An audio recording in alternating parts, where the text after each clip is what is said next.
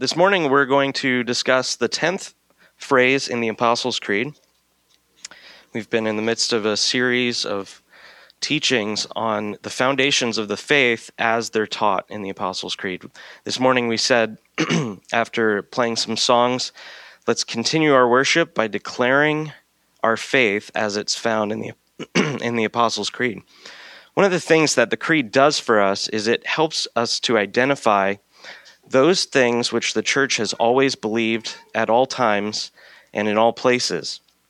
So that's not just over the 2,000 years of history, but also in every place in the world. These are the things which the Church of Jesus Christ has always believed, that God is the Father of everything and He's the Creator, that His Son Jesus came down from heaven for us, for our salvation. He was born of the Virgin Mary. He died at the hands of the Romans under Pontius Pilate. He not only was crucified, he actually really was dead and then buried. I mean, they just hammer that home. He was crucified, dead, and buried. It's like something falling down the stairs. It's got this heavy weight to it. So Jesus really had died, and he resurrected, and he's ascended to the right hand of the Father. And last week we had touched on the Holy Spirit, what his role over time was and is in the unfolding of redemptive history. That is, God has always had a plan to restore and redeem his creation, which had gone astray in the fall in the garden at the hands of Adam and Eve. And he had always had a plan to redeem his people. And so when we talk about the unfolding of redemptive history, we just mean that God's plan has become clearer and clearer and clearer throughout the years, through the Old Covenant, all the way up to the coming of Jesus, the sending of the Holy Spirit, and today we'll talk about the establishment of the church. So this 10th phrase in the Apostles' Creed is, I believe in the Holy Catholic Church. Now that is not the way we say it. We actually say the Holy Universal Church, and I'll talk about that, why we say universal instead of Catholic. But here's some things we're going to look at today that relate to this phrase, I believe in the Holy Catholic Church and the communion of saints. We're going to first look at baptism and what its role is and how it's related to the church. We're going to look at what the church means, the word church. We're going to look at what happened in Pentecost. For so many of us who have come up in charismatic churches or grown up in Pentecostal movements, we just kind of think, well, at Pentecost they spoke in tongues. And that's true, they did, but Pentecost is bigger than just speaking in tongues. We're going to look at this word Catholic, what it means and why it's important for us to understand what the creed is saying when people say, I believe in the Holy Catholic Church. We're going to look at this idea of the true invisible church. That is how we reconcile the idea that there are many people who are unbelievers who just go to church week by week, and how do we discuss or how do we talk about this idea of a church being holy if we know that there are many people who are really unconverted, but they still go to church?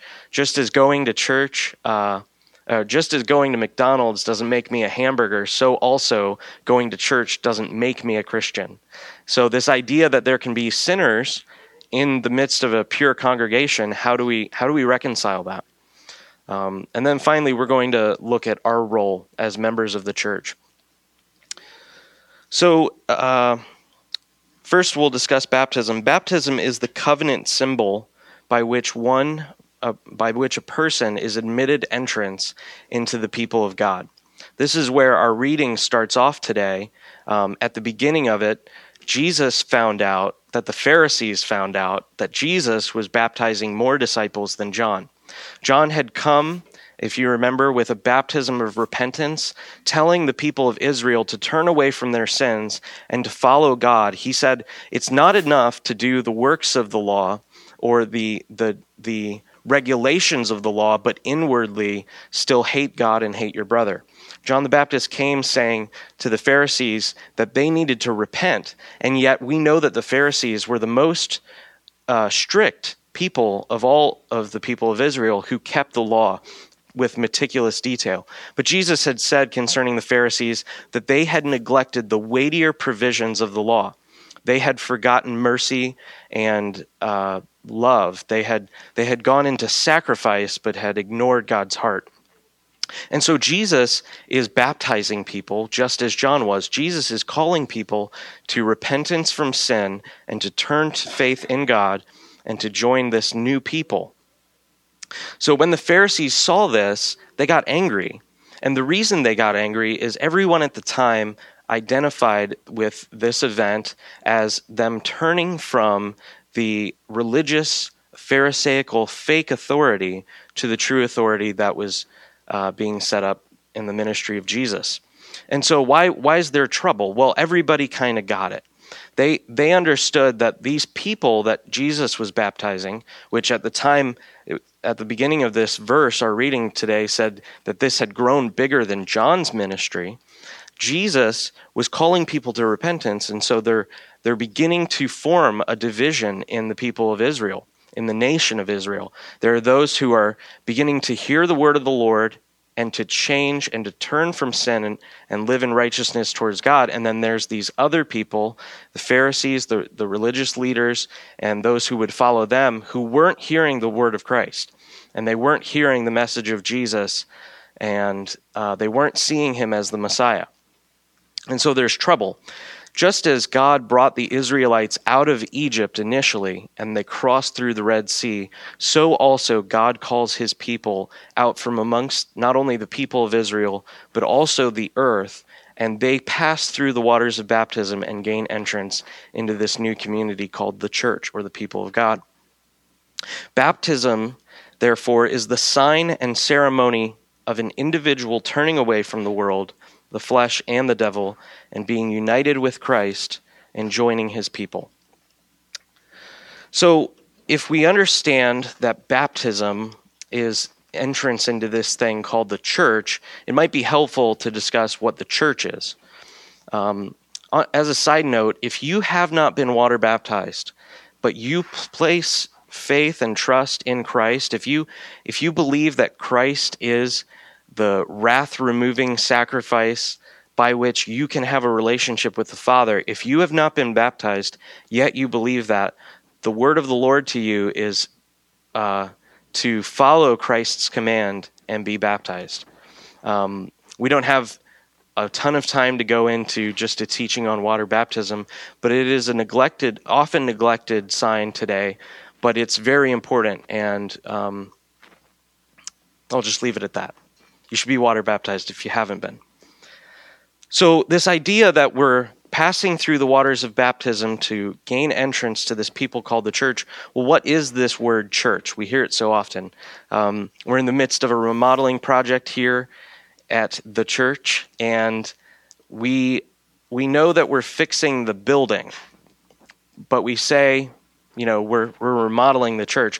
Well, the church is not a building. The church is a people. And this word church actually comes from a Greek word called ekklesia.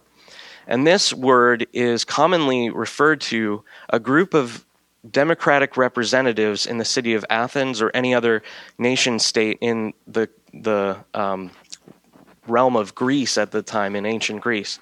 So this idea was that the people in Athens would elect certain free men, non-slaves, non-females, men.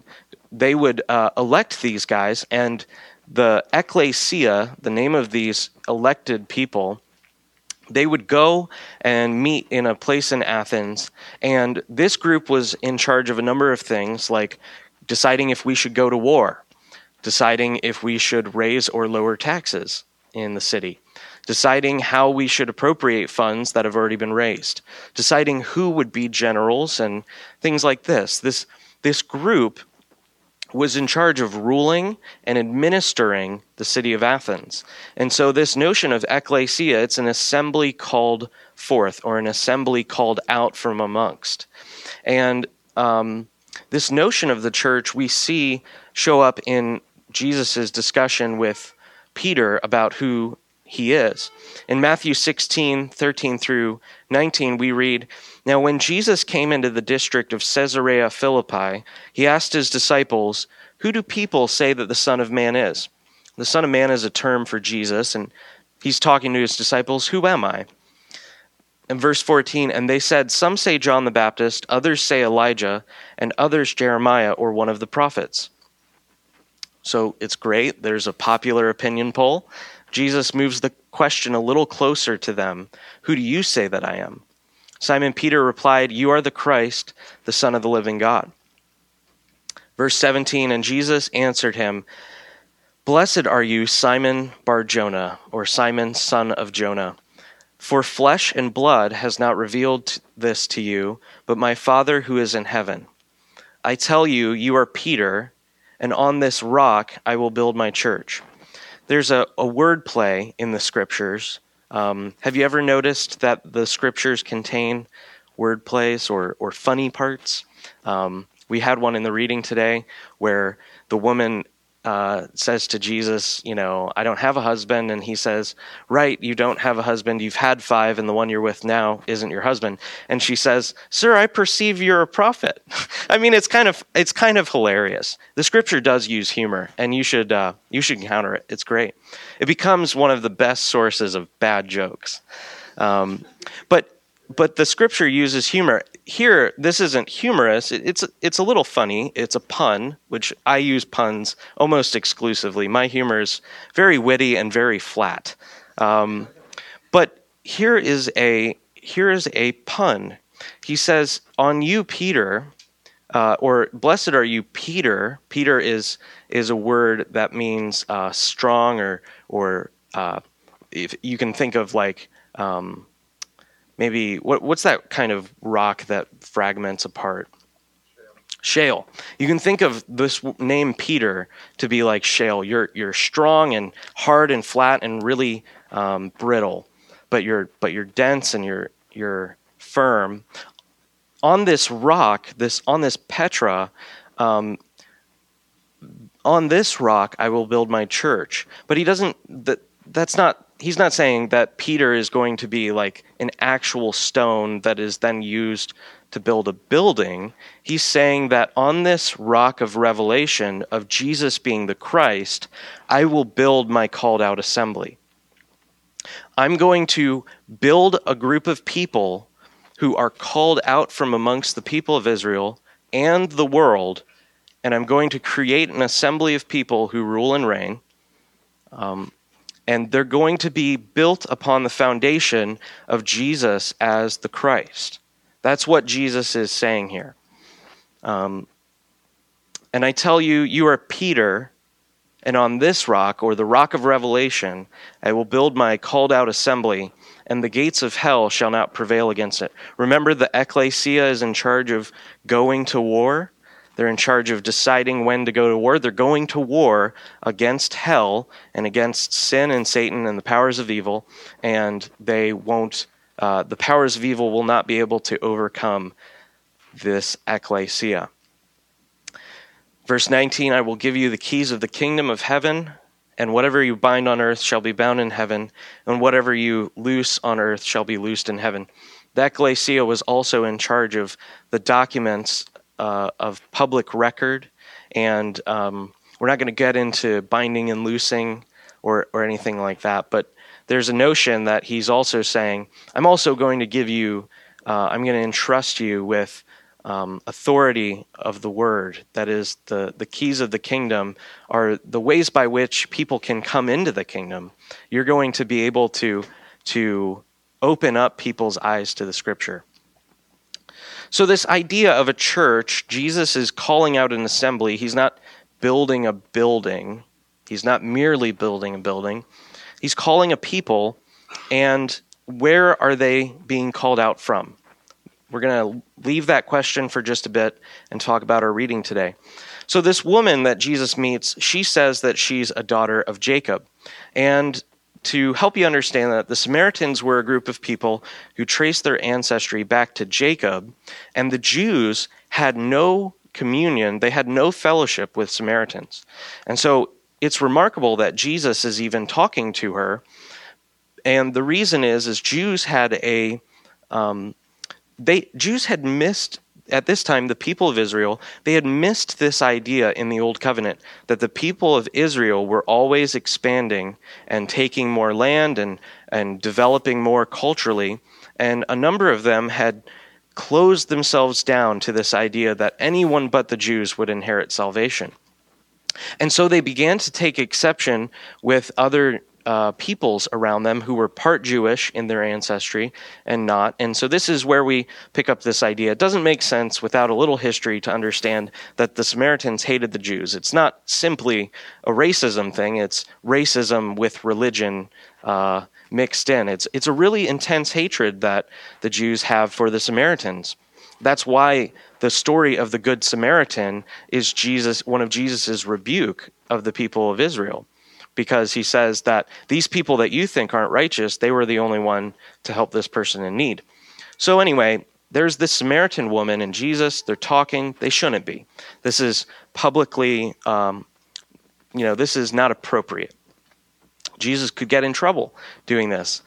So Jesus asks her for water, and she says, Jesus first, says, can you give me some water? And she says, we're not supposed to be talking. And then he goes on to say, if you knew who I was, you'd ask me for water. They have this prophetic encounter where Jesus asks to meet her husband. And the father reveals to Jesus that she doesn't actually have a husband. She, right now, in a sense, but that she's had 5 husbands. And she's identified as one who doesn't have a current husband. So not only is she a Samaritan, but she's living with a man whom she's not married to. So in the eyes of the Jewish people at this day, and even in our eyes, she would be considered an adulteress. She's living with someone who she's not married to. But Jesus' response to this revelation of her adultery is not condemnation. And it's not even a stern word. In fact, he kind of moves on right away. And he says that he's going to give her some living water. And she, after hearing this prophetic word from the Lord, this word of knowledge, she comes to realize, sir, you're a prophet. So after she recognizes Jesus' ability to hear God, his prophetic authority, she then asks him a question. She asks him a question about what righteousness is. That is, am I understanding the Jews to have authority to say you can only worship in Jerusalem because our fathers had told us we can worship here on this mountain? And Jesus begins to answer this question of where they're going to worship. Jesus then says that an hour is coming and is almost here where no one will worship in Jerusalem, but the worshipers that the Father has desired, they're going to worship not in Jerusalem, not in a physical temple, but they're going to worship in spirit and in truth. These are going to be worshipers who worship from the heart and worshipers who worship in truth. They're not going to be people who merely externally do sacrifices, but rather they're going to be a people who themselves are the temple. So with this notion of church, let's look again at this verse in John 4:25 through 26. If you don't remember the history or the backstory of verses before this, it does seem kind of confusing. Jesus says there's an hour coming when no one's going to worship in Jerusalem on this mountain or that mountain, but they're going to worship in spirit and truth. And then it seems as if there's a non sequitur here in verse 25. Jesus said to her, "Woman, believe, the hour's coming," verse 21. Verse 23, it's coming and now here where they're not going to worship on a mountain, but the Father is seeking people who will worship him in spirit and truth. And they're not going to worship on a mountain in Jerusalem or a mountain in Samaria. They're going to worship in spirit and truth. And then she says, I know that the Messiah is coming. Does that feel like a non sequitur to you? It does, a little bit. What she's saying, what we can read from the text is, she understood that a prophetic role of the Messiah was the removal of exclusive worship in Jerusalem and the opening of worship of the Father, true worship of the Father, to all people in all places. She totally got it. And she totally knew in this verse, she literally identifies, this is kind of like Peter saying, "You're the Christ." She says, "I know that the Messiah is coming, and when he comes, he will tell us all the things that pertain to righteousness." That is, how do we rightly worship God? And Jesus says to her, "I am that Messiah." And so Jesus is calling out these people, not just from mountains in Israel, but mountains all over the earth. These people who have desired to meet God, these true children of God, Jesus is calling them, and he's calling them out. So the question that we have is that he is calling them from not only the people of Israel, but all places. Her response to Christ in that moment, saying, "I know that there is a Messiah who's coming, and this is what he's going to do," revealed her to be a true daughter of God, not merely a daughter of Jacob, not merely a Samaritan. She really had true, authentic faith. This is kind of the point of Galatians 2, that Abraham trusted God and looked forward and saw the day of Jesus, and in the Spirit really was part of this authentic group of true worshipers who worship in spirit and in truth. So this notion that the people of Israel were the chosen special people, this idea is beginning to be shaken. Jesus is really kind of messing with the authority, the false authority structures of the day. So the answer to our question, where is Jesus calling these people out from amongst? He's calling them out from the people of Israel, this mixture that was going on, the evil religious leaders and the true authentic worshipers of God, the true children of God. And these true children are recognized by their recognition of Christ as the Messiah. This is why we're not in a room that looks quite different and why we don't have yarmulkes on our head. This is why the church is not the people of Israel. No disrespect to our hopeful brothers in Judaism who we would love to minister to and explain the scriptures to, but this is why you don't have to be circumcised to come to faith. This is the point of Galatians 2 and 3. It's no longer a cultural identification merely. It includes that sometimes in different ways, but it's not merely a righteousness that's done in an external way. See, God had never intended for the doing of the works of the law to produce righteousness, and indeed it can't. Merely maintaining a set of rules does not produce faith in God or faith in Christ. And so those who were of the nation of Israel occasionally had true, authentic faith, and Jesus is beginning to highlight this distinction.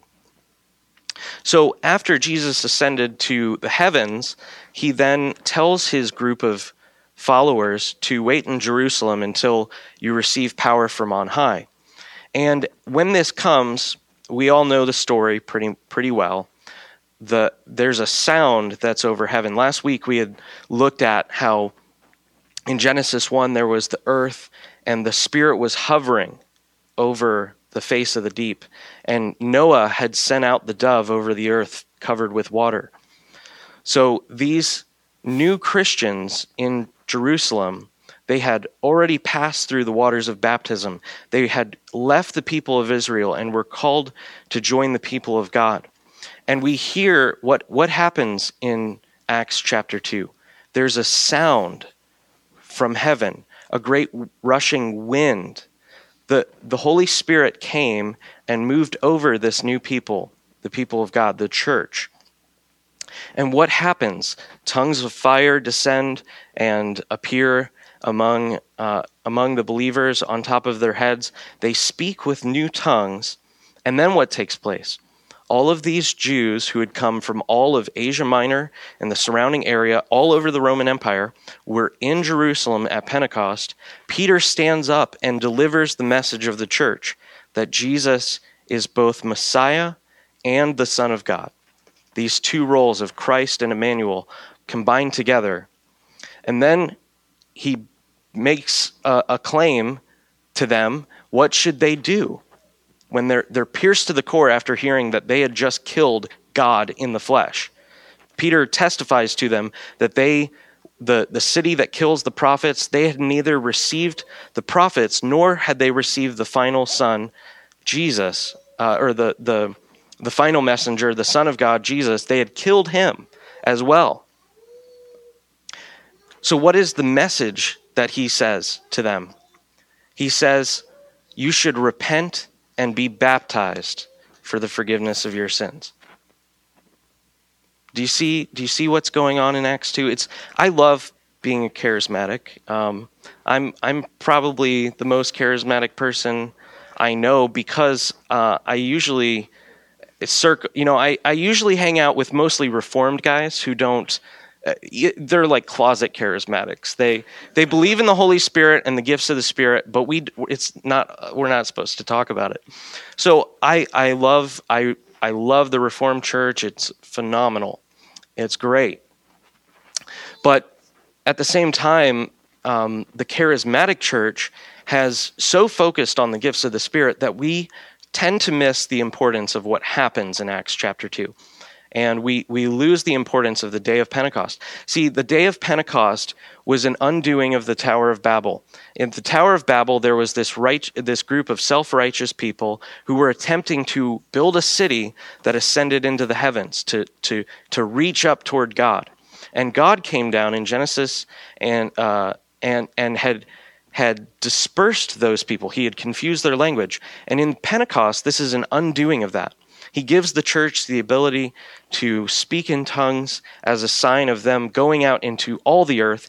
And in that same day, people who were all from Asia Minor had come and heard the word of Jesus Christ, that he is the Son of God and Messiah. They had repented from their sins. They had apparently been baptized, because Peter says that they should be baptized. When they're pierced to the core, they ask, what should we do? He says, repent and be baptized. And then it goes on to say, and God added to their number 3,000 souls. Scripturally, it wouldn't have said that he added 3,000 unless all 3,000 of those people had been baptized. So all these people get baptized and join this new assembly that's called out from amongst not only the people of Israel, the nation, the cultural identity of faith in God, surrounded or based on doing the works of the law, but also all of these Hellenistic Jews, these Jews who were believing throughout all of Asia Minor. And so there's a transition that begins to happen. So what happened in Pentecost was not just the designation of the Holy Spirit to individuals so they could speak in tongues. Pentecost was Jesus, the ascended, risen King, sitting at the right hand of the Father, pouring forth the Holy Spirit and establishing his presence in this new temple. In 1 Peter, Peter really drives home this idea, and it's fitting because Peter was the one at the beginning before Paul, who was kind of the head apostle. He says, what's happening to you? You're being fitted together as living stones built on a foundation of Jesus Christ. So they're being the individual believers, their lives are being fitted together to form a living temple, not just a building temple, a living temple. So what has to take place after the temple? Well, if you remember from the Old Covenant, Solomon had built the temple, and then there's this prayer that Solomon prays, and he asks God to come, and the Holy Spirit, or the glory of God, filled the temple so strongly that everybody just kind of got knocked out. They weren't able to minister. The day of Pentecost was another filling, but now this temple was a temple that would go on until the end of the age. This temple is a group of believers, and the Holy Spirit dwells not only in each believer in this temple, but also in this temple as a collective. And so this is what we are saying, this notion of a holy church. This holiness that we talk about is not our holiness. It's not your obedience to Christ that makes the church holy. Although that is supposed to follow, what makes the church holy is God's designated delivery of the Holy Spirit to reside in the people of God, to be a prophetic witness and an authentic evangelistic witness to the earth of what Jesus has done. So this is why the Creed first discusses the Holy Spirit before it says the Holy Church. The Holy Spirit is what makes the church holy. So what is this idea, now that we've just discussed that the day of Pentecost was kind of a symbol that the church was going to go out throughout the whole earth? What does it mean for the church to go out throughout the whole earth? Our church, our building, our building is on Darst Avenue. Our people live mostly in the east side of Dayton, some other places. But our church, our local expression, is not throughout the whole earth. We have some people from around the earth who've come and have lived here, which we love. Our Kenyans and our New Jerseyans, which I consider to be a different planet. I'm just kidding. I love Jersey. Charles came originally from Guam. We've got people from the whole earth coming here, but also the church is going throughout the whole earth. So what does it mean that we've got this group of people spread across the earth? How are they all one? Well, they're all one in this notion of the word Catholic. We do not say in our recitation of the Creed, I believe in the Holy Catholic Church. We say, I believe in the Holy Universal Church. So the word Catholic merely means universal. When we say, I believe in the Holy Catholic Church, we are not saying, I believe in the Roman Catholic Church. Although there are many great believers in the Roman Catholic Church, we're not saying that we believe they are the authentic, true group of Christians, and there's nobody else other than the Roman Catholic Church who actually are Christians. We've actually had one person who thought we were Roman Catholic because we had said the Creed.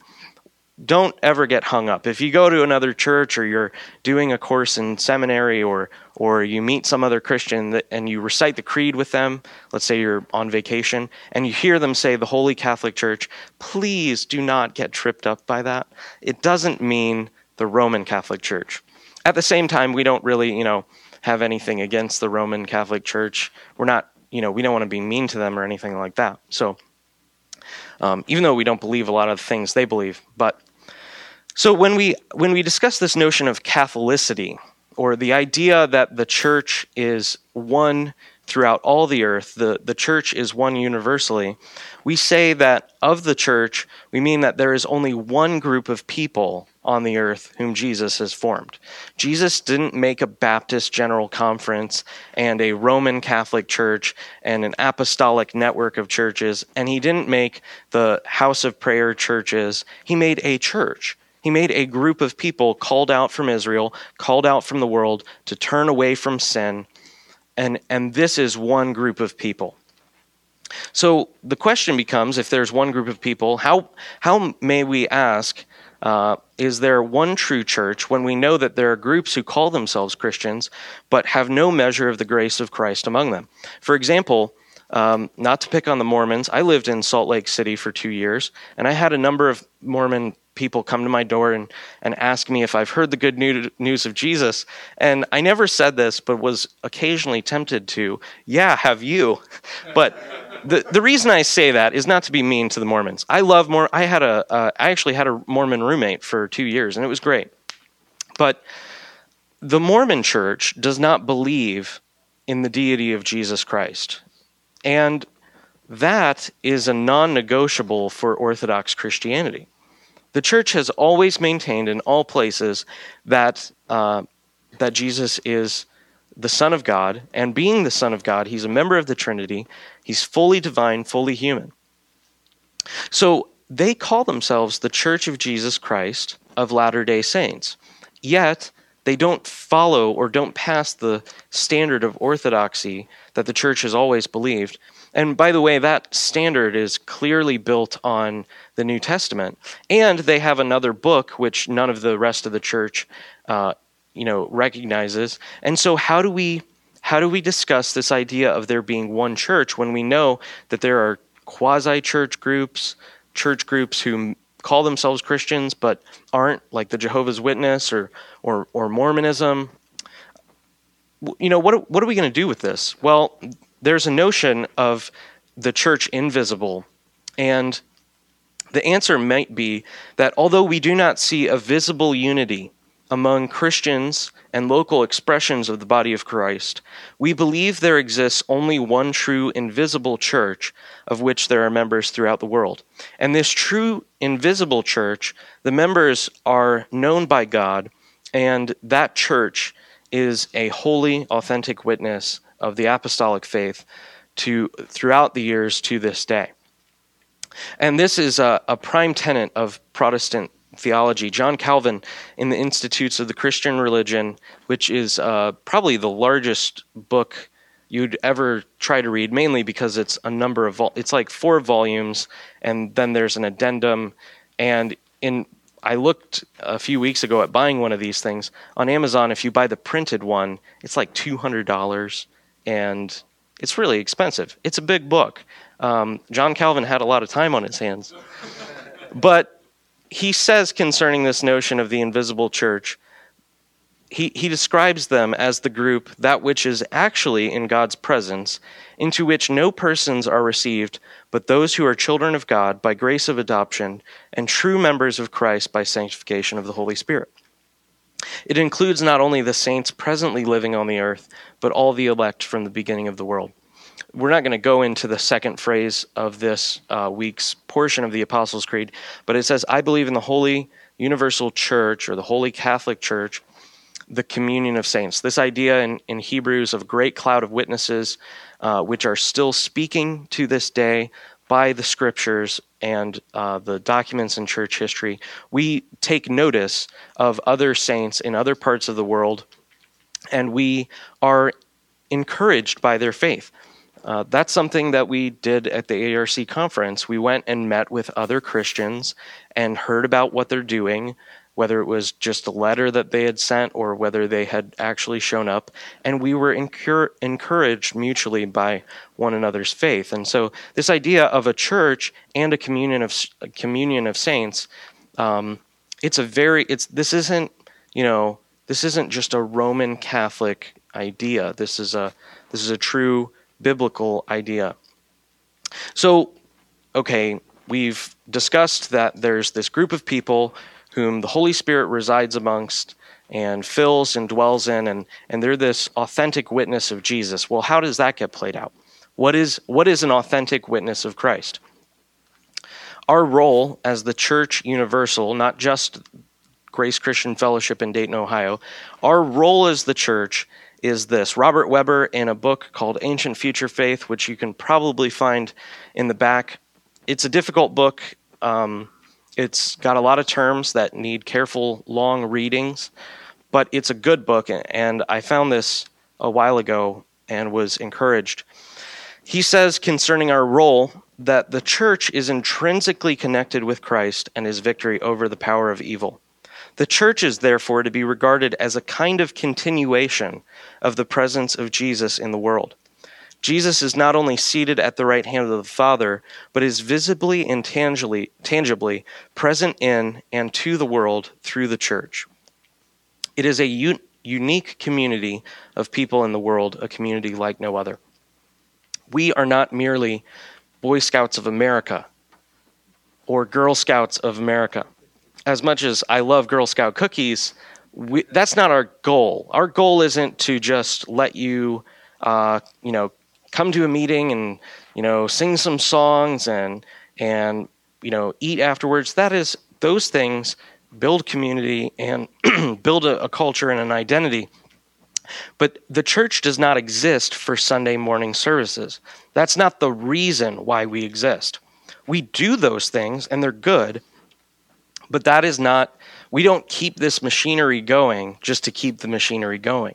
Jesus did not say to his disciples, go into all the world and set up Sunday worship services and, get fog machines and really cool bands and, ask the people to give lots of money.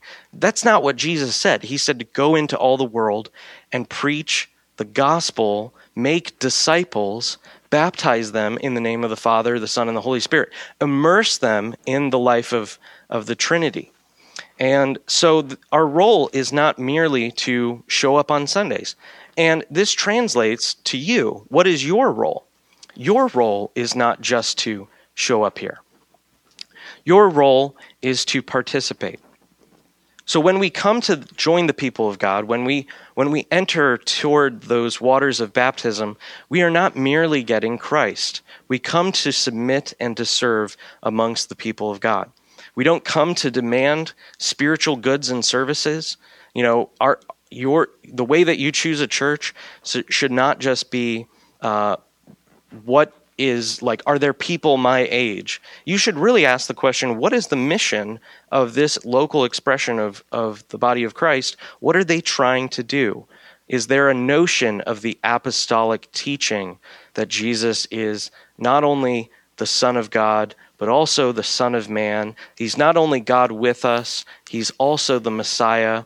He's also trampled over Satan, sin, and the grave. And, is there good apostolic teaching at that church? And true apostolic teaching always leads to the same end of missions to all the earth. You cannot merely study good, elementary Christology, or you can't merely read the New Testament and find out about Jesus being Lord of all without desiring the Holy Spirit affecting a change for you to desire to go out. So with that, we'll close. I would ask you this week to reflect. Many of you, this isn't needed, but some of you, I would ask you to reflect, what am I doing to help the cause of the church that I belong to? If you identify as a member here, ask yourself, what am I doing? Am I training? In the book of Ephesians, Paul says that Christ gave gifts to the church of apostles, prophets, shepherds, evangelists, teachers, and he said you can quote them in the wrong order. But he said Christ gave these roles not to establish a group of people that do Sunday worship services. He said he gave these roles for the purpose of the building up of the saints for the work of the ministry. So when you come to the church, you get your life straightened out, you're built up, and then you get sent out for the work of the ministry. I would ask you to reflect this week, what am I doing to get prepared to do the work of the ministry? With that, let's close.